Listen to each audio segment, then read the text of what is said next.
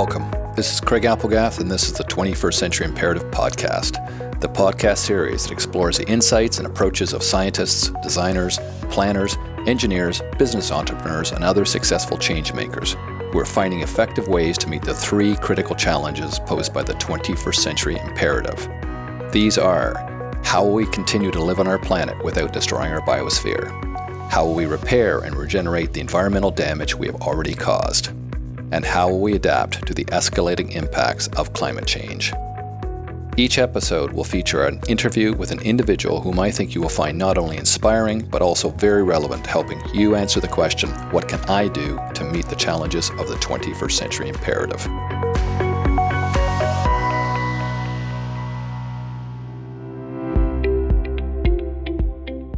This episode is the second installment of our new series of 21st Century Clean Tech episodes.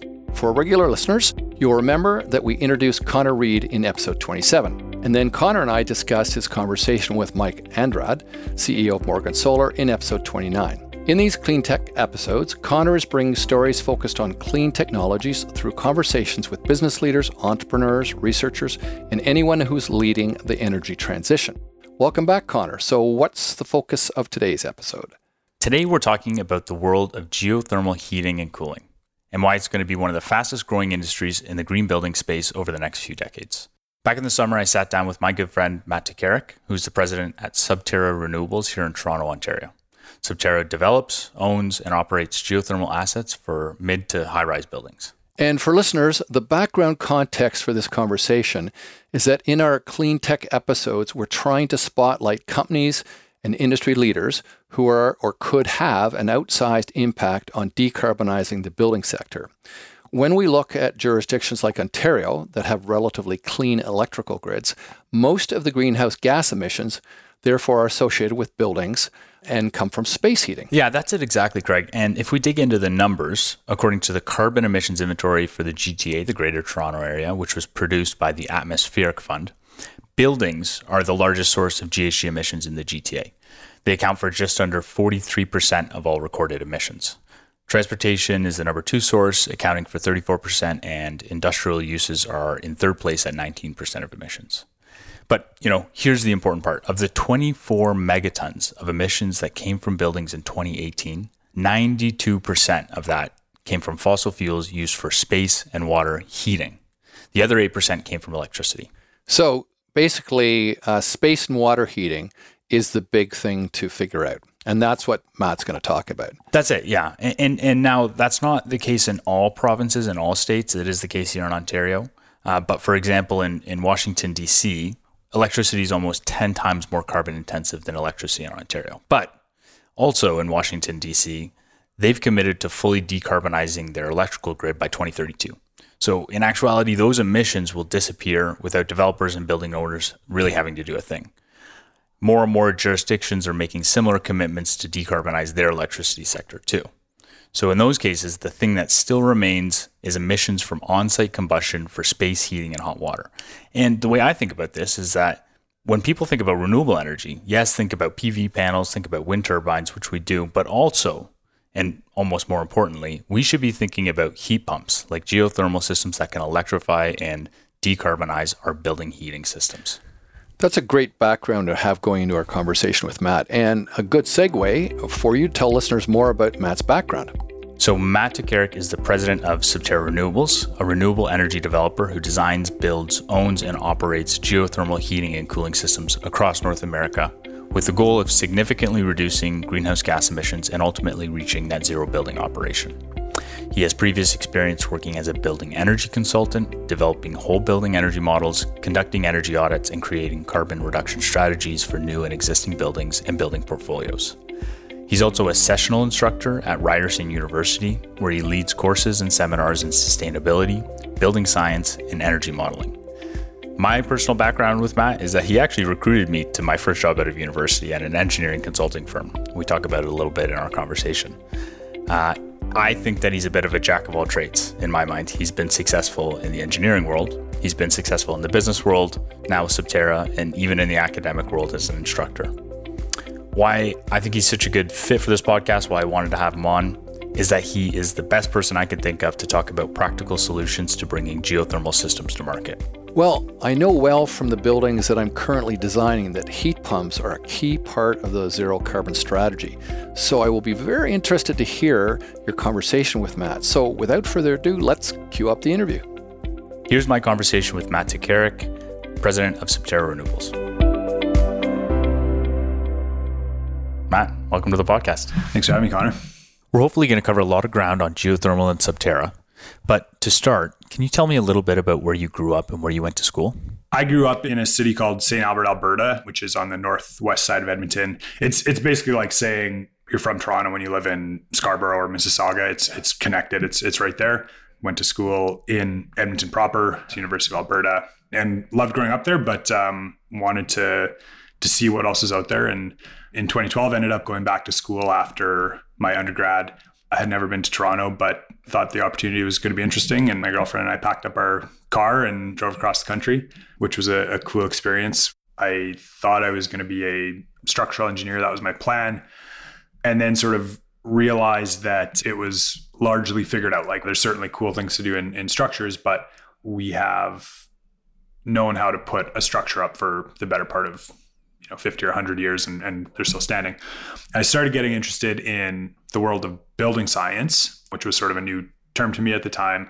And the world of building science can mean a bunch of different things, but to me, it sort of comes down to heat, air, moisture, and energy transport. Building physics is another way to look at it. And there's a really big and interesting Rubik's Cube here to solve, because we want to save energy and we want to use sustainable materials, but at the same time, we still need to make the building look beautiful, and we want to make sure that people enjoy the experience of the building. We want to make sure that it stands. We want to make sure that it's not going to burn down. All these sort of factors need to fit into this puzzle. And so I got really interested in that world, and I ended up applying to school here and got into Ryerson. I did a master's there in the building science program between 2012 and 15. And once I was there, did all the building physics stuff, but really got interested in energy efficiency and how energy is used in a building. And that's sort of what really started me into this career path and into this world that we're in now. So after graduating from Ryerson, I think you went into consulting. You did that for a few years, and then you've made your move to the other side of the industry, and now you're at Subterra. So right out of school, out of my master's program, where I started actually doing some consulting work and ended up launching a company, an energy consulting firm out of school, which, is sort of atypical from the path that most people take. And so we were, we had this cool young company. We raised, or I shouldn't say raised, we were able to win grants. We were very good at collecting money from Ryerson and from the government and stuff. And we won close to probably $100,000 in seed money. So we operated that company for a few years. And again, I made the conscious decision to go backwards and say, hey, this is really interesting to me. I really want to understand how businesses work. And, my worst case scenario is that we fail and I'm a very employable engineer, and I get to go back to where I would have been had I not given this a shot. And so we took the leap, and we were modestly successful, but we ended up both taking a job after it's all said and done at Morrison Hershfield, which is a mid-sized consulting firm across Canada and into the States.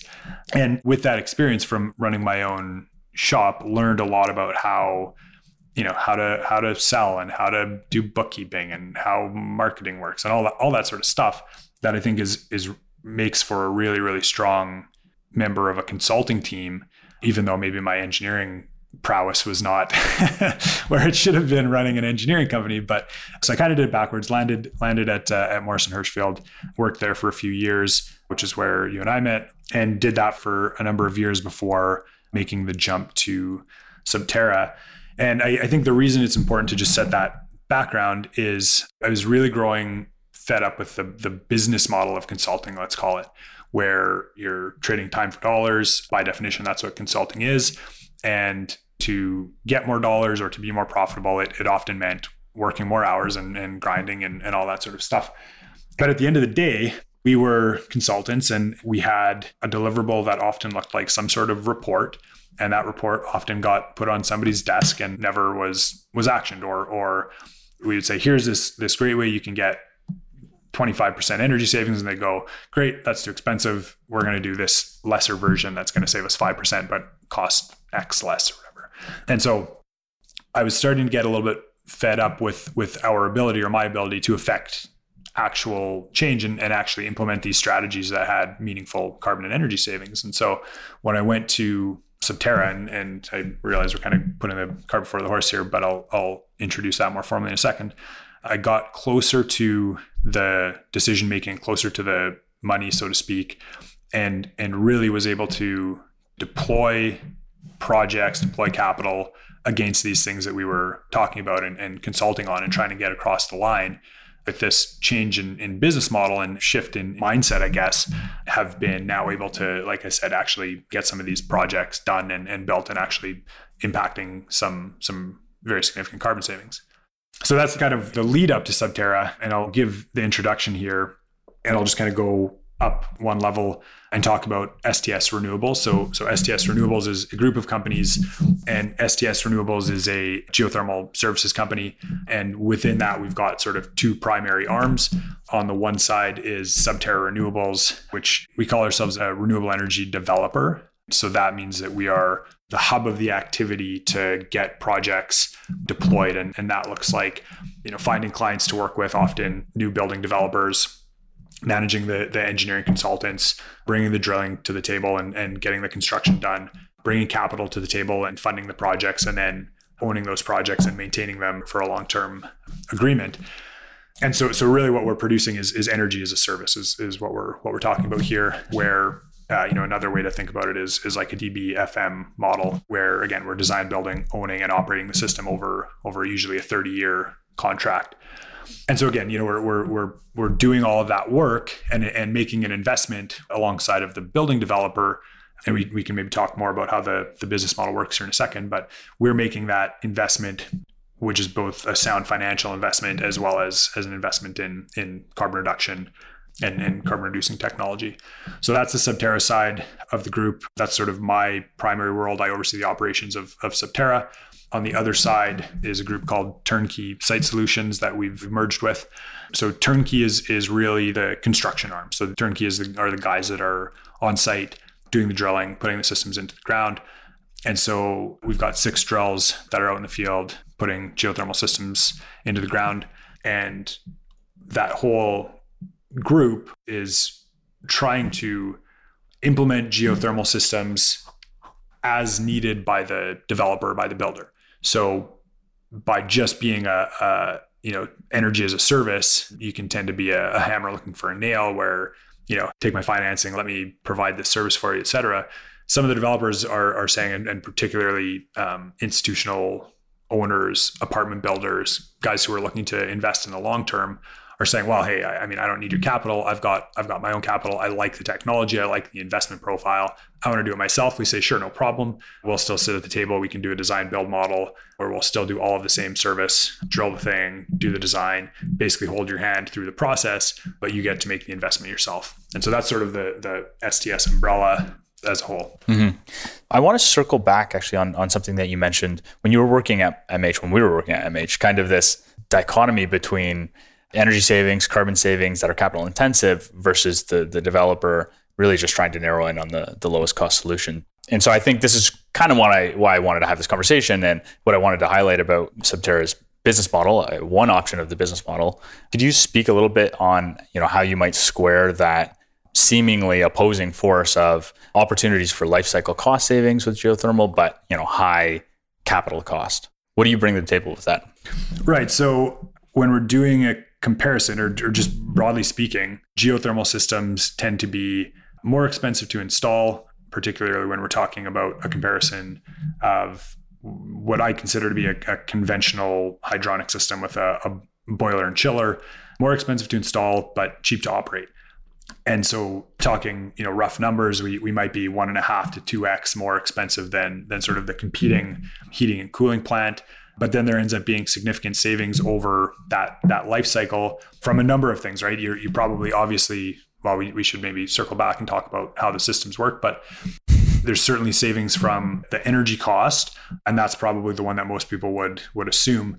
But when you open up the actual life cycle cost assessment, you have a number of other factors. So things like saving from water use reductions. Yeah, water use reductions from a cooling tower in both makeup water and water treatment. And then the other sort of big one is service maintenance and reserving. So when you've got, particularly a chiller is a big expensive piece of equipment to service and maintain and reserve for.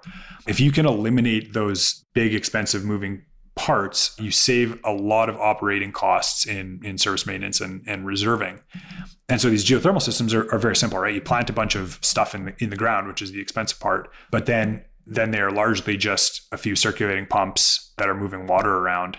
And so because you've got far fewer moving pieces in the system, you end up having a set of equipment that's much cheaper to operate over a life cycle.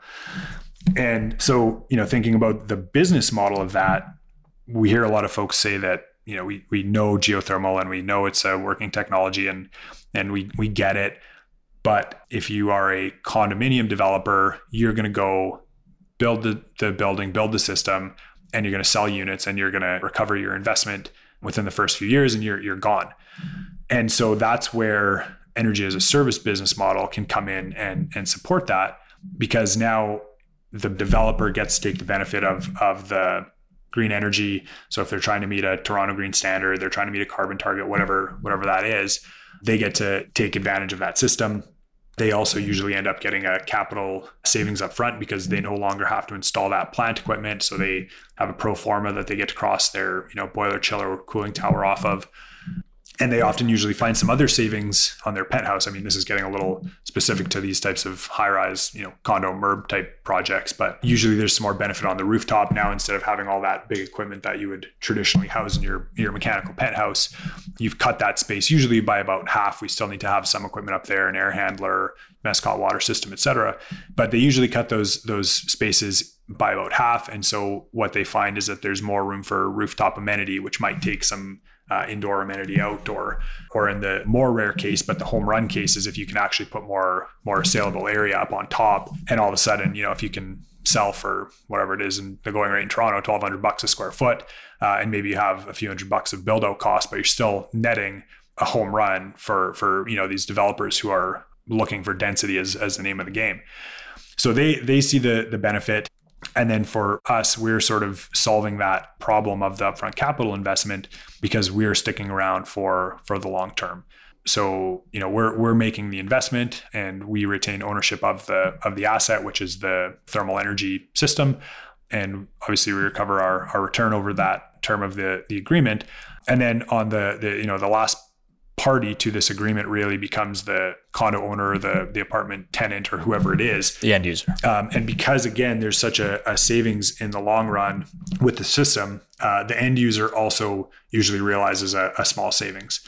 And so when you do all that math, the end user again is always going to be neutral, and oftentimes they can be a little bit ahead. And so they're realizing that savings, and particularly as we start thinking about future energy prices and a carbon tax that's increasing at a rapid rate, that's going to basically double the cost of natural gas moving forward, they're going to have some really good hedging against those future prices, and know what the price is going to be from that utility standpoint.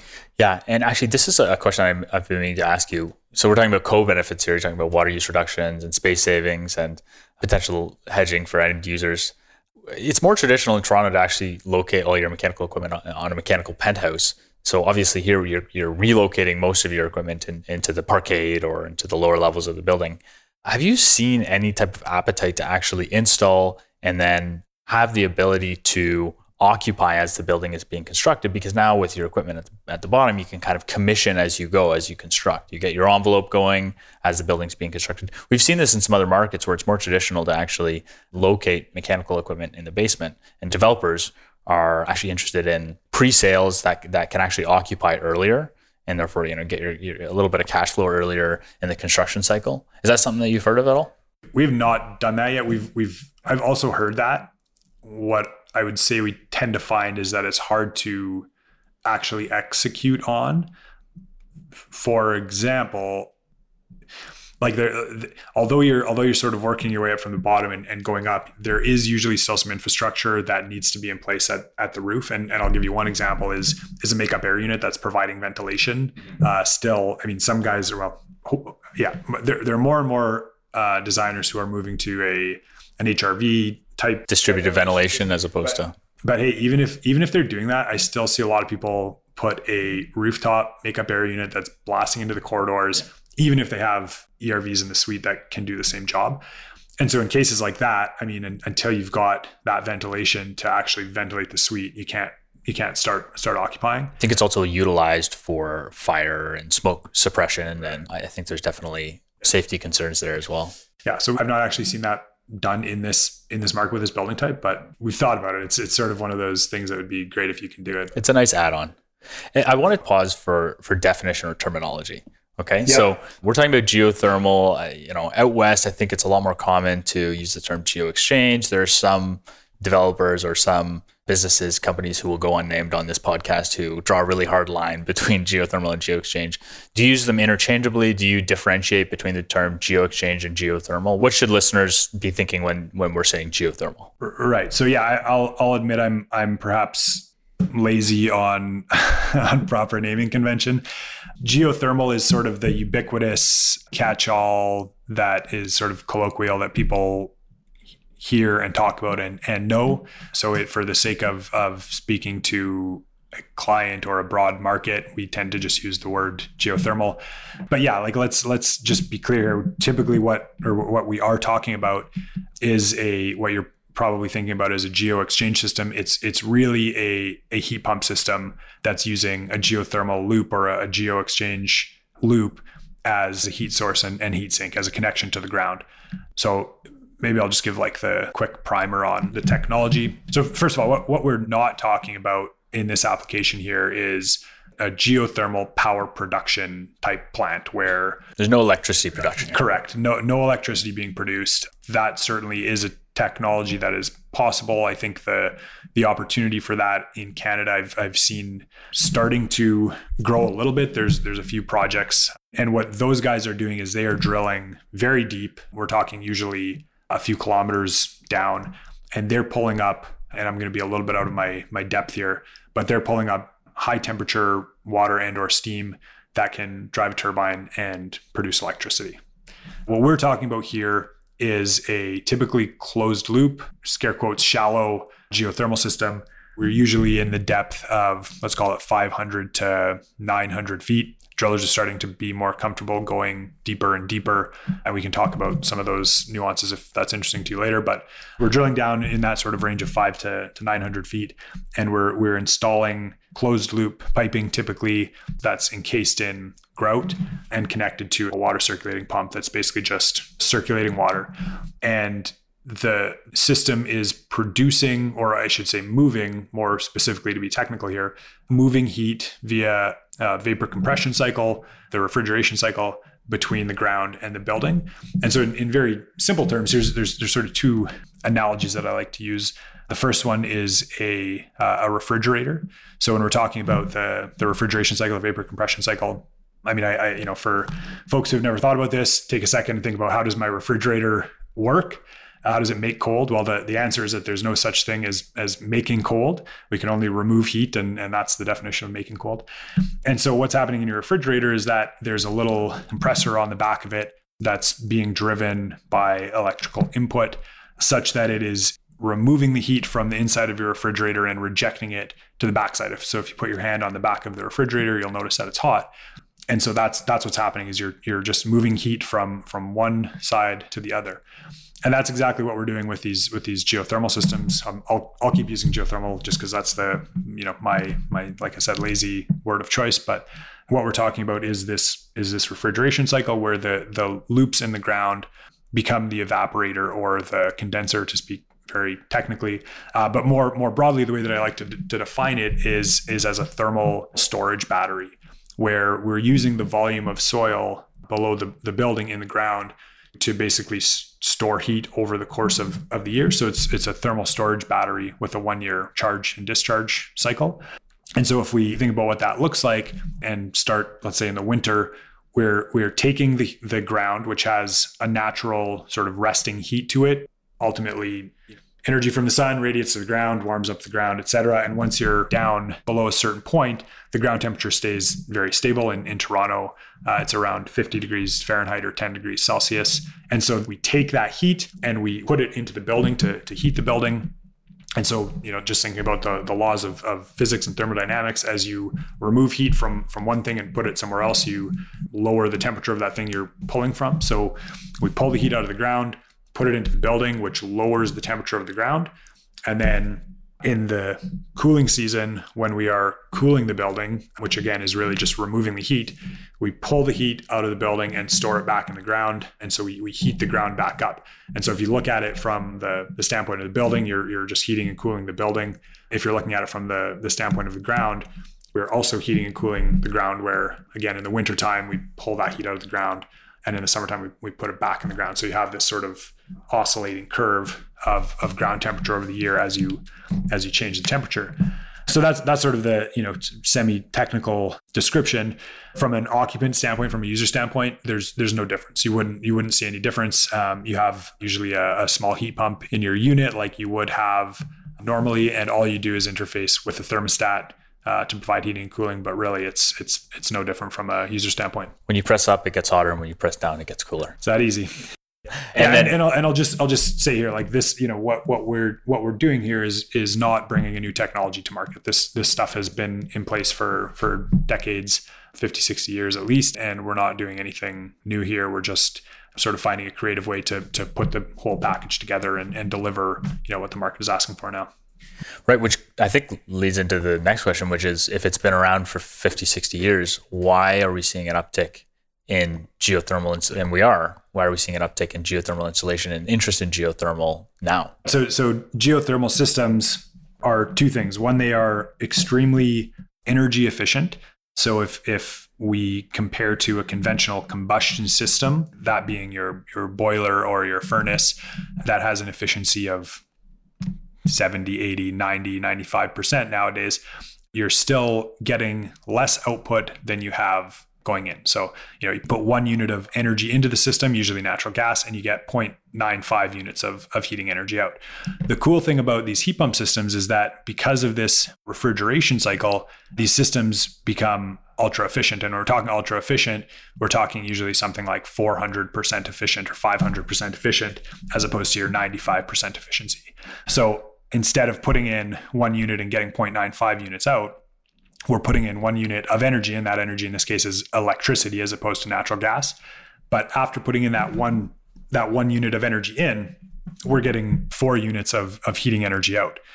So that produces a really, really energy efficient system that has, heating and cooling savings in the, we'll usually quote something like 50 to 75% total energy, heating and cooling energy savings, which is, a remarkable quantum jump in energy savings. The other really cool thing that it does is that it fuel switches. So instead of, again, burning our fossil fuels, our natural gas, typically here in Canada anyways, in the States, you might be thinking about propane or fuel oil or what have you. But instead of burning that natural gas on site, now we are taking electricity from the grid and using that to drive this heating and cooling cycle. And particularly when you're in grids that are quote unquote clean grids. So we're talking about the British Columbias. And again, this is very Canadian focused, I guess, but British Columbia, Quebec have almost entirely hydroelectric grids, super, super clean, right? All renewable basically. And even Ontario, which is mostly nuclear, we're probably 2/3 nuclear, 25% hydro, and then some peaking natural gas plants, makes for a very clean grid as well from a carbon standpoint. So when you pair this fuel switch with a super clean grid, you end up with another, not only an energy efficiency boost, but a remarkable reduction in greenhouse gas intensity because of the clean grid that you're now running on.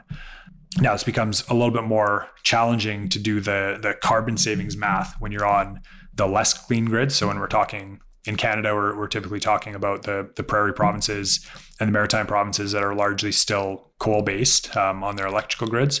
So there's, you're now using that electricity that was ultimately generated via fossil fuels. So you're sort of losing some of the impact But as we move to a clean grid, which is kind of the long-term plan here for all of the provinces, we're really talking about a future-proof system.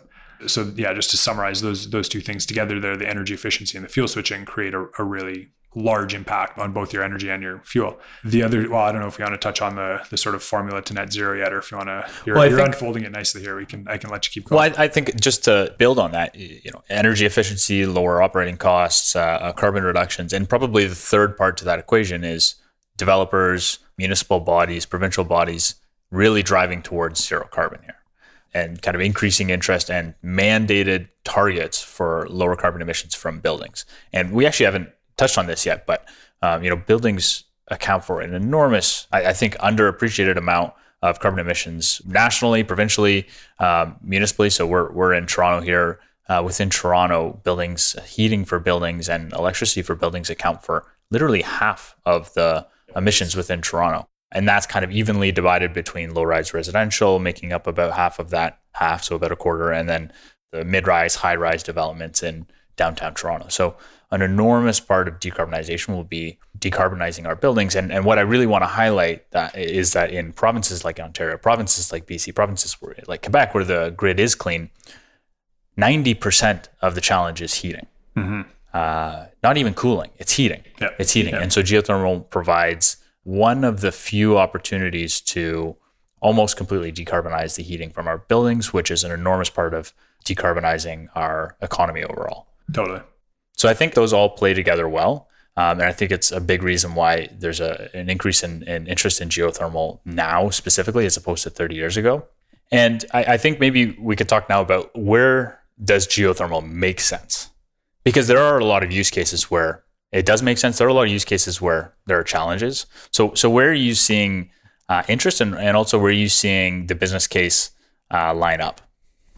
Yeah, sure. And maybe before we jump to that, I just want to add a few pieces on the last one, talking about the drive and why geo has been coming into market has largely been driven by those regulatory and political and policy pieces. You look at a place like Toronto, where we've got a highly advanced policy requirement, the Toronto Green Standard. And it's, you've got kind of the carrot or the stick. And and unfortunately, it seems like the stick seems to be the only thing that's working, the thing that drives it. And yeah, when you're talking, to get into the nitty gritties of this, the Toronto Green Standard has a number of different aspects, but one of the challenging ones that people tend to find are the kind of umbrella energy targets. And those break down into an energy use intensity, a greenhouse gas intensity, and a thermal envelope / ventilation measure.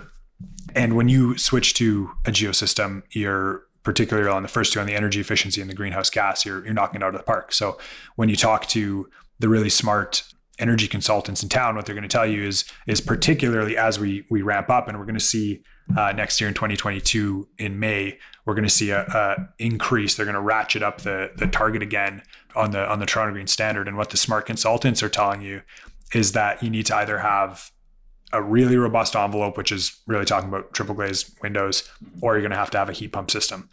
And envelopes are expensive. And so developers, hear that and they shake. And so when we can step up to the conversation and say, hey, we can basically do that heat pump for you at no cost, they go, well, I'm listening, right?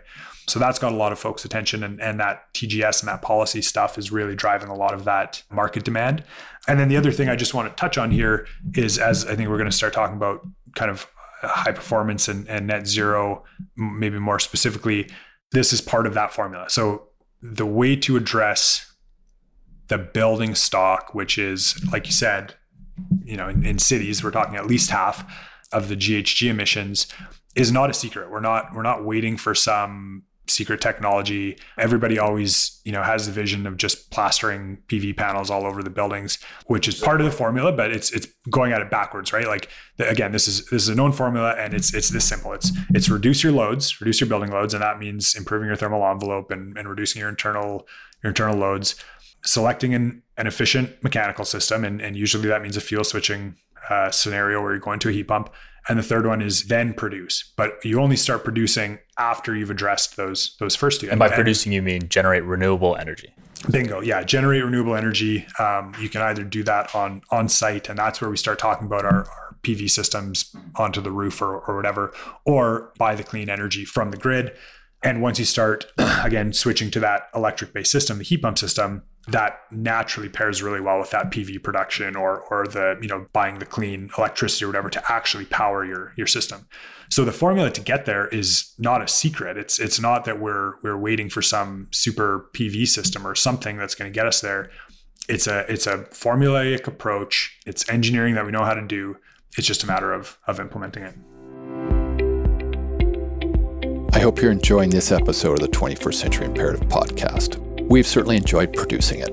As you know, 21st Century is a not-for-profit venture, but we still have production costs. So to help cover these costs, we've launched a new online store with all proceeds going to cover production. And we have some great products for you. We have organic, fair trade t-shirts and hoodies, as well as non-toxic, BPA-free coffee containers, all with great graphics.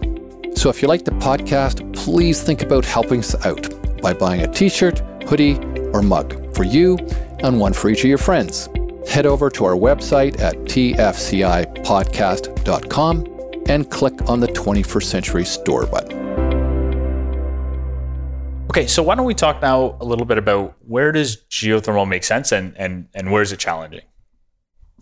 Sure. So generally speaking, from an engineering standpoint, from a tech standpoint, you can basically get the system to work anywhere. Like there's no, it's not that it doesn't work in Edmonton because it's too cold, or down in Miami where it's too hot. Like you can get it to work. It's got really good extended range capability, etc. But if there's one thing that I've heard you say over and over again, is that it's not just about the technical. Exactly. So where do the economics break down? Right. So then we're talking about like practicality and economics. And what we found is that there is not a lot of additional uptake to do it in a new build. So that's where we're having a lot of success is in the new builds, where we get a chance to design the system from scratch and integrate with the design team and, tell the architect how much room we need in the basement for our pumps and get the mechanical engineer to design the right in-suite equipment and all that sort of stuff. So that's all good from a constructability standpoint, which obviously has a lot to do with it as well. It's totally possible to put the loops under a building. We do that sort of stuff all the time. Some people say, well, I don't have any land. Certainly not necessary, particularly in a dense city like Toronto. We end up putting the loops under the parking structure all the time. That's kind of par for the course these days. The real sort of considerations become, or not even real considerations for go or no go, but when we start talking about economics, now we're starting to get into ground geology and hydrology and things like that. And there are certainly some easier places to drill and some hard places to drill. And that's a function of, how deep are you to the bedrock, and do you have to put casing in versus not, and how deep do you go? And those sort of things that are a little bit in the weeds, that certainly, again, play a factor on the economics, but are not deal breakers. And then the other sort of consideration is just total capacity needed. So a lot of the projects that we're getting involved with are, I would say, sort of mid-rise, high-rise kind of stuff. The sweet spot, at least the market uptake sweet spot, tends to be in kind of the 10 to 20 story range, I would say. And, that's, I think, just a function of the bigger the building, the higher the investment, and the more scared people are of perceived risk. But technically, again, you can make it work in a 60-story building. There is sort of a caveat to that, where if you're 60 stories on a postage stamp, you're probably going to run out of room within the footprint. So the sort of math says that the more capacity you want to have over the course of the year or peak or whatever you want to look at it, the more loop length you need to have in the ground. And you can only drill so deep, and we're challenging where that limit is. But if you've got, you have to put these holes 15 or 20 feet apart, and you got to make sure that you're clear of all the footings and all of the other structural pieces. So you can end up running out of room under the building. Most of our, just again, to give you kind of a point of reference here, most of the projects that we're getting involved with are in that sort of, 8 to 20 range. And for the most part, we're not seeing that capacity. I know everybody always asks that question. We're usually filling up maybe, on average, I would say a third to a half of the total sort of building footprint. So there's usually plenty of room to get all the capacity you need. The places where it gets a little bit more challenging from what we've seen is in the retrofit world. And this is sort of a large piece of the carbon problem that we need to tackle, and that it's something that we're certainly thinking about and working on. But the reality of a retrofit is that, again, you're potentially constrained by space. So if you're in an urban center and you've got buildings surrounding you, your holes are probably going through your parkade, which more than anything, now you're limited by the drilling that you can do. So instead of having, a 40-foot mast where you can be just plowing through the drilling, we've actually seen some of these products and they've got masts that are 8 foot or less because they need to get into the parking level. And so that slows your production down from maybe being able to do, a hole or a hole and a half a day per drill to now one drill doing something, taking 5 days to put a hole in. So when you're thinking about practicality and economics, now if you're, spending 5 times per hole on drilling, your economics are going to go up because you have to pay for, the day rate of the drill and the labor and the fuel and all that sort of stuff. So that makes it challenging. The other challenging place is through the building system, the distribution. If you want to retrofit for geo, you often need to go in and look at the water design temperatures. And without, getting into all the engineering details, simply speaking, geothermal systems are typically considered low temperature heating systems as opposed to high temperature systems that just have big boilers firing really, really, really hot water. It's kind of less hot water. And so what that could mean is that you might need to go in and retrofit your actual rads or your heat pumps or whatever it is that are in that, in throughout the building. You might need to change some of those things out. And then you're looking at, again, the practicality of when you can execute a major retrofit in an occupied building, et cetera. So it's certainly possible from a technical standpoint to do the retrofits, but comes with a greater practical and economic challenge of actually implementing it.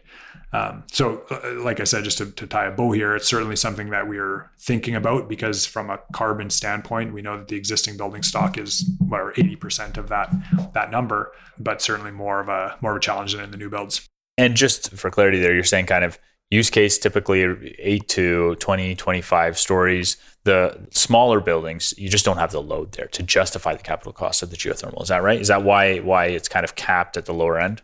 No, I mean, look, you can go and put a geothermal system in a house that's technically, but from a best use case perspective, is there a reason why you're not seeing the 5-story application?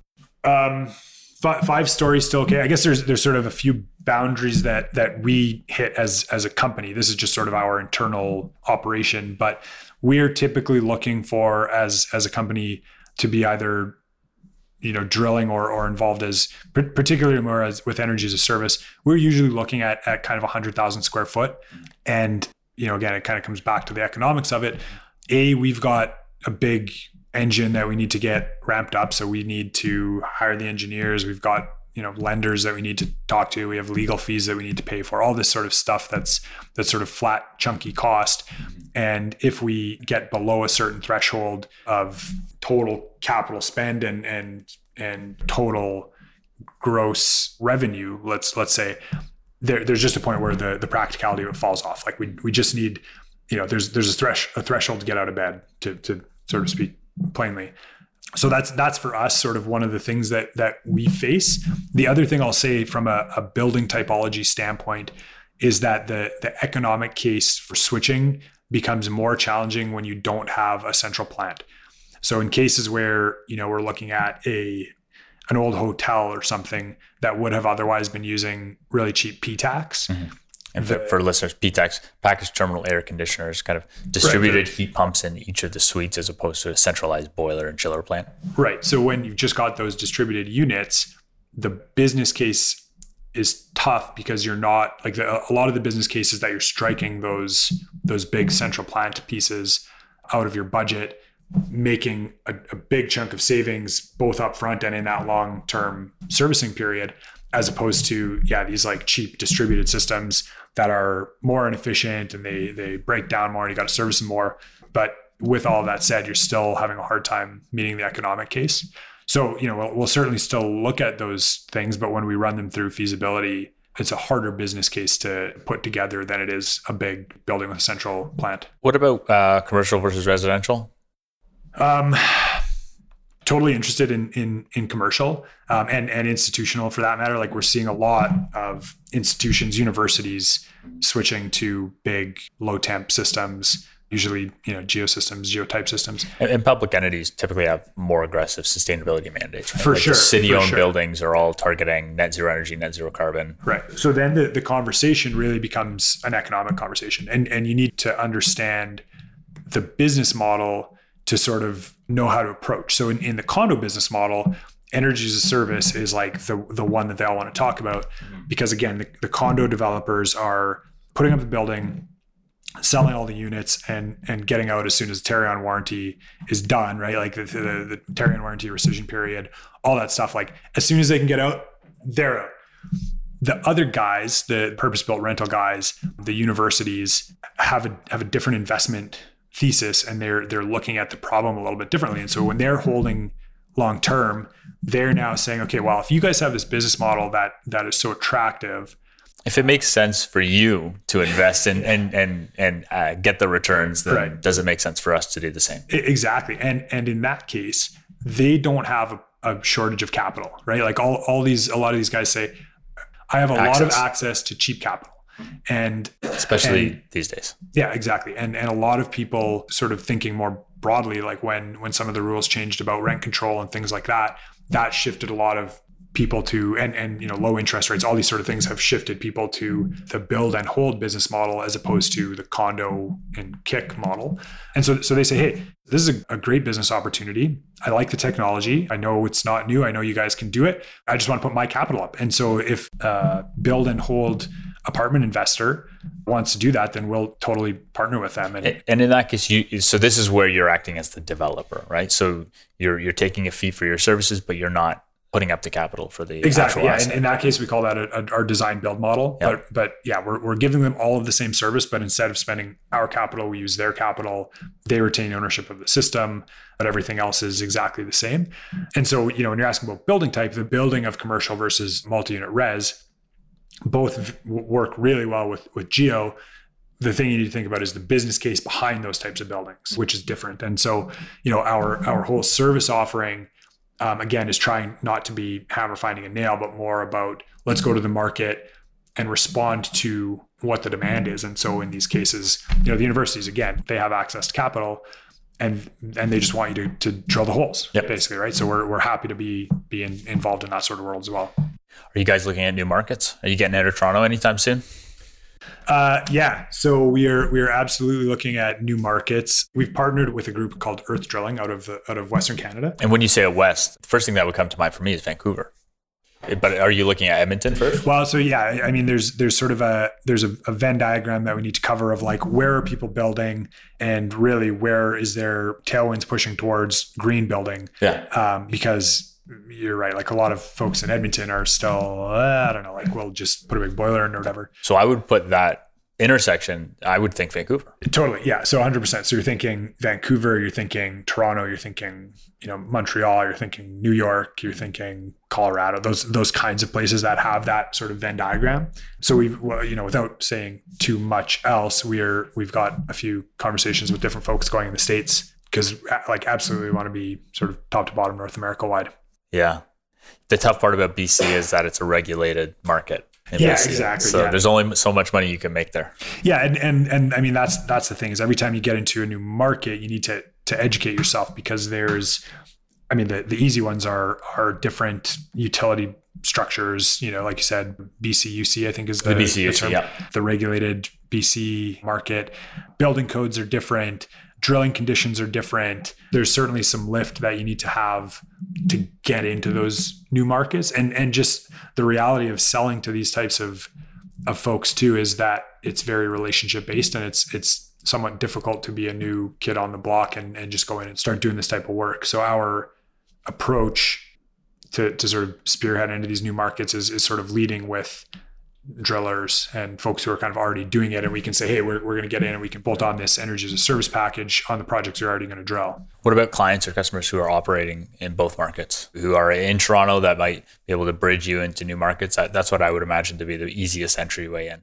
Yeah, I mean, there are certainly The big REITs for sure. Yeah. And some of the developers even have offices across Canada. That is a way to do it. I tend to find that those guys still sort of operate locally. Real estate's so regional, right? Yeah, exactly. What about any other technology partnerships that you guys are looking at? The first thing that comes to mind to me is that you're operating so many large electrical infrastructure assets. Yeah. And we kind of talked about this already before, that in Ontario, you're just bombarded with peak demand charges. It's such a huge part of your utility bill. And I would imagine there might be an opportunity to maybe aggregate those and partner with a utility aggregator to have some type of demand response play. Is that on your radar at all? Yeah, it is. Like I've had conversations with folks from the battery world, the BIPV world, the thermal solar world, controls and like SaaS optimization type stuff. Like we've had those conversations with a bunch of different folks. The challenge again is that there's every time you want to try to get into a new technology, there's a bunch of lift required to understand, all those things I just said. How does the tech work? How does, what are the regs that go around this? How do you install it? You need to be in and kind of friendly with the marketplace. And we've looked at that and said, hey, we are getting already into these talks with these guys, and we're in early stages. Like, can we look at other technologies and have, deploy a similar business model? So you're thinking of actually deploying these other technologies yourself, as opposed to maybe partnering with other. Well, I think the way that we would still probably do it is partner. Yeah. Just from it takes a lot of work to get off the ground with those sort of things. But at the end of the day, we get excited by these technologies and we look at them and we're like, this would be great. Wouldn't it be awesome? And so as a business though, we need to sort of take a step back and say, okay, we've got this strategic direction and we've only got so many hours in the day and so many resources. And so we need to sort of be disciplined and think about how we want to approach that. Early 2021, we had a bunch of sort of strategy talks as a business. And we said, hey, there's stuff going on in the market, COVID related stuff. Are there other technologies or market classes or building types or physical locations that we should be looking at to try to hedge against market downturn, potential market downturn, or like what's going to happen with the economy? Fortunately, things have continued to be so freaking strong locally here because, we've got all these fundamentals on our side. But what happens if the worst case occurs and all of a sudden this condo market falls out and we're very much in on the new build side of things? Like that's very much what our business is around right now. And we looked at it and we said, here's all these different things that we could approach. And ultimately we made a strategic decision at the beginning of the year to go all in on geo. And so that means going all in as a full service provider, bringing these pieces, vertically integrating in the geo world and starting to bring these other services in-house and be the biggest, baddest geo services provider across North America is really what we're trying to do here, as opposed to, being like you're almost in that case like a private equity company trying to deploy a bunch of different technologies, and really all you can do is deploy capital. So again, we just kind of made the decision as a leadership group and said, hey, we're going to go all in on this, and this is really what we're trying to focus on. Yeah, and at the end of the day, you still got a business to run, right? And learning a new business kind of takes away from your That's right. critical path. That's right. Last question for you, and then we'll kind of move towards the wrap up. You've gone from your like hardcore engineering background as a civil engineer, structural engineer. I think engineering is even in your family. My dad was also an engineer for a while, and I feel like I was destined to become from a young age. So you've turned away from your family heritage, the family business, yeah. And you've really, when we're talking here, like your focus is on developing the business. Your focus is on larger macroeconomics and how to actually implement these technologies. And to me, you've moved from being an engineer to a business leader. So my question for you would be, if there's somebody listening here, what skill sets do you think, and you can include technological competence or technical competence in that, but what other skill sets do you think somebody would need to make that same shift or to become the business leader for whatever business they want to start? Yeah, I like, don't get me wrong, there's a place for technical competency, particularly as a foundation to your broader skill set. And I always say that, like, when I have kids, they're going to go and be accountants, and then they're going to go work at Xerox and learn how to sell, and then they can go do whatever they want, because those are like, I feel like if you have those kind of things in your tool bag, I joke there, but there are some foundational skill sets that you should have. And it doesn't necessarily need to be a highly academic area. I mean, that's something we didn't really touch on here. And I don't know if you want to meander into there for another half hour, but I spent time in the academic world. I'm a quote unquote published academic, which is pretty meaningless. And based on my history, I've taught a number of courses in this sort of world at Ryerson and George Brown and McMaster. I've very much been steeped in that world. And to this day, I don't believe that you necessarily need to be a academic. But that said, you should still have a skill set. So that skill set could be a trade, or selling is a huge skill set, and selling, branding, storytelling, all those sort of things. You need some sort of foundation, I believe, to sort of build the rest of your career on. And so my sort of foundational skill set was very technical and math, physics, engineering based. And like you said, it was in my blood and I was destined to do it. But I think my view of the world, as I've been in practice and done some different things in business, has really, I would say, shifted in scale. And what I mean by that is I spent a lot of time when I was cutting my teeth very much in the weeds and very much talking about the saving percentage points on, I don't know, like let's pick a 85% efficient ERV instead of a 75. And it was very much like the nuts and bolts of knowing, ASHRAE 90.1 and the NECB inside and out and all that sort of stuff. That was very much where my head, and the Passive House handbook inside and out, right? And now I've sort of shifted my view, I would say, out of the weeds to look at the trees and try to look and think more at a 30,000 foot view. And so the things that I pay attention to now have a lot more to do with what's going on with the macroeconomics and what, again, like, well, how is this person thinking about their business, and what is their business model, and what is their driver, and which political party is in power, because you can see that overnight that can change everything that can change the entire industry. And thinking about things like, what does this potential inflationary period that we're about to face or potentially face mean for the future of the real estate industry? And like, is the interest rate going to climb and follow that? And those sort of things have a very, very large impact, I feel, on driving the direction of the market that ultimately trickle down into the nitty-gritty engineering work, but directionally have greater impact and can make a change that's 180 degrees. So instead of trying to navigate the change of a few percentage points, those few percentage points don't matter if the ship is going in the other direction tomorrow. And so those are kind of the skills, I guess, and the interests that I spend more time growing and reading about and developing and thinking about to ultimately get to the same end, but via a sort of different path. So maybe develop some skill that you can build your platform on. Doesn't matter if it's accounting or engineering or selling, but once you're there, try and figure out how the world works. Totally, yeah. and where you can fit into it, and where is the ship heading, so that you can maybe adjust that trajectory in the way that you want to. Right. Yeah, that's a really good summary. And I guess just I'll add one more piece to the analogy. And maybe I can sort of tie this back to the conversation we had earlier about, is the most impactful person the one who's sort of on the ground, on the front lines, fighting the fight and maybe doing the grassroots movement, but also a lot of times, being the one on the bleeding edge and getting kicked and all that sort of stuff, who, again, certainly have a place, and there is a lot of work you can do there, but well, and at the end of the day, I mean, you need all those people. I mean, you need people on, to do the actual work. We write reports. Somebody has to actually drill the thing. That's right. And so my point there is like, is that where change is made, or is change made by, the person steering the ship? Mm-hmm.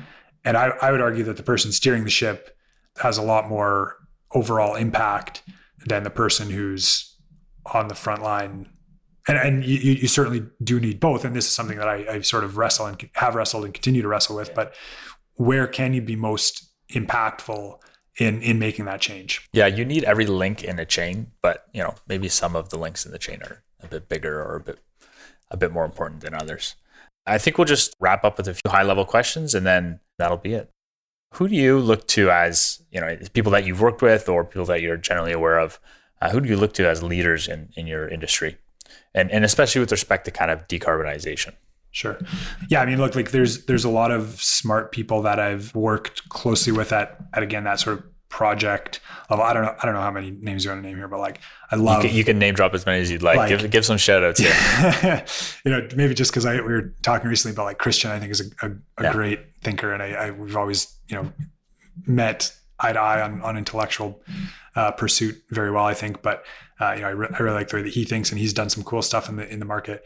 We'll link to some LinkedIn pages in the show notes after here. Perhaps everyone's favorite architect friend, Kevin. Our architect and probably engineer, engineer in disguise as well. Right. Like, there's people like that. And there's countless other great consultants and engineers doing this work that I really respect and look up to and have learned a lot from, frankly, in doing projects and stuff with those types of people. And I maybe should stop there because I don't want to leave people out. And that, just for listeners, that's at Kevin Stelzer. He works at M4 Architects here in Toronto. Right. Those kinds of folks, I think, are the ones who are doing really interesting work at the project level and doing that kind of. And I mean, Christian certainly spent time in the policy world, a lot of time in the policy world. So yeah, like at the project level and at the sort of hands-on level, those guys I really look up to and think they're doing some good stuff.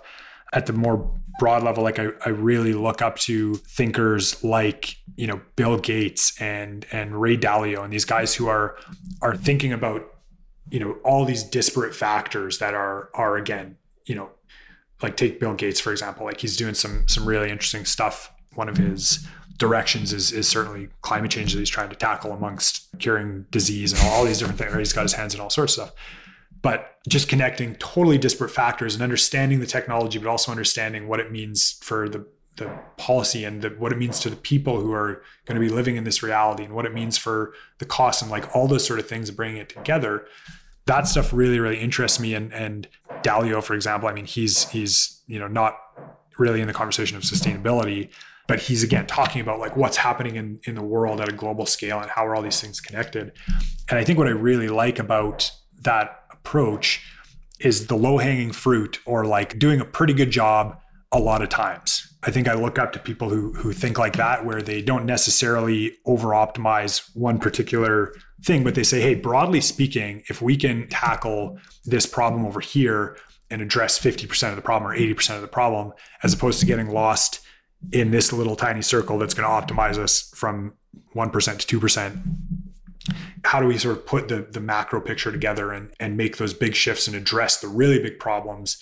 Because if you address those really big problems, you solve a lot of the challenge, right? Like take it back to the carbon problem. You look at the annual breakdown of greenhouse gases. It's like we need to address the building sector. We need to address the transportation sector. And we need to address the industrial sector. And if we do that, that's 75% of the problem. Whereas I hear folks say things like, well, what about air travel? Like, surely jet fuel is causing a huge problem, which it is, right? We're not denying that, but of the total annual breakdown, it's something like 1 or 2%, as opposed to like I said, the 75% that makes up those kind of big other three. So I like people who think about those sort of big, broad problems where we can really affect a lot of change, even if the solution isn't perfect, as long as it's pretty good and we can apply it broadly, we're gonna do a lot of work. Yeah, I think as engineers we have a temperament to over optimize and to get lost in rabbit holes, right? Yeah. Okay, another one for you. Do you have any book recommendations for listeners? And it doesn't have to be in the carbon or climate or decarbonization sphere, whatever you think would be helpful. Yeah, sure. So I'll maybe give a few here. You can pick the one that you want to talk about here maybe, but I've just sort of out of interest have been reading some Taleb lately, Anti-Fragile, which is a tough read. I will say I have to look up. It's good. I read on like an e-reader, and luckily they have like the dictionary because I don't know what half the. Oh, tough as okay. It's not tough as in it's like really makes you self-reflect and. No. Yeah. It's highly intellectual sort of thought that's quite good, but it's a very highly reading sort of more maybe approachable. I read a book that I really liked called Vivid Visions recently by Cameron Herold, I think. Cameron Herold, okay. And simply put, it's like, think about the place you want to be in a 3-year period, a 5-year period. He does 3 years typically, but write it down. Say, here's what my world, be that personal, be that work, be that, your the future of whatever sort of thing you can impact. Write it down very specifically. Here's what it looks and feels like, sort of qualitatively, and then work your way back from that and say, okay, well, this is where I want to go. I can visualize it. I can see it. And then working back from that, just think about, okay, well, what's, reverse engineer it. What are the steps I need to do? What's the tactic that I need to deploy to do that? How do I piece that together from a business planning standpoint or a tactical standpoint or whatever? And then the last one I'll recommend, and these are just sort of a few that I've read in the last, 3 to 6 months that have stood out.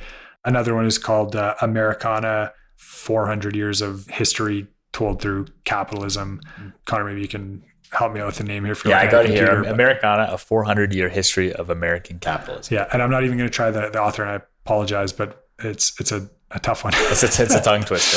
Anyways, loved this book. It was like, here's everything from the first ship that crossed from Europe to explore North America through to the discussion of how rice and cotton industries in the south of America conflicted with the sort of metropolitan industry of New York as America was growing, and how those economies and sort of economic systems clashed and ultimately had all these impacts on the way that history was shaped, and all the way up through to steel and oil and the telegraph, and up to sneakers and Steve Jobs and all that sort of stuff. Really, really, really interesting read. And again, really just sort of a cool understanding of that broad scale of how all those kind of big pieces fit together, and without getting too in depth on one thing, how that story was shaped kind of through the lens of practicality and dollars and cents and capitalism. Yeah, great. And for listeners, all those books will be in the show notes. Links to them, links to individuals mentioned, and just any other resources that were mentioned during the conversation will all be in the show notes at tfci.com. Matt, I just want to say thanks for taking the time. I really appreciate you coming on the podcast and sharing your experiences. Thanks, Connor. It was my pleasure. Thanks, Matt.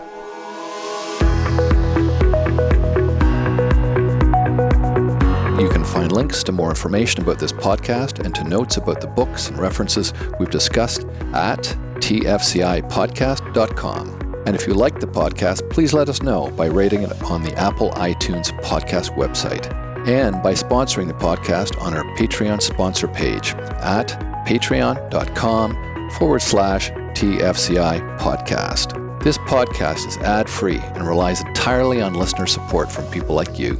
So, if you find our podcast interesting and valuable, please consider becoming a patron. Your sponsorship will not only help us cover the cost of production, but we will also be spending 50 cents of every sponsorship dollar to plant trees. To do this, we have formed a partnership with Community Forest International, who will not only be planting seedlings for you, but taking care of them to make sure they continue to grow and absorb carbon dioxide out of the atmosphere. So please head over to the Patreon page and become a sponsor. Until next time, thanks for listening.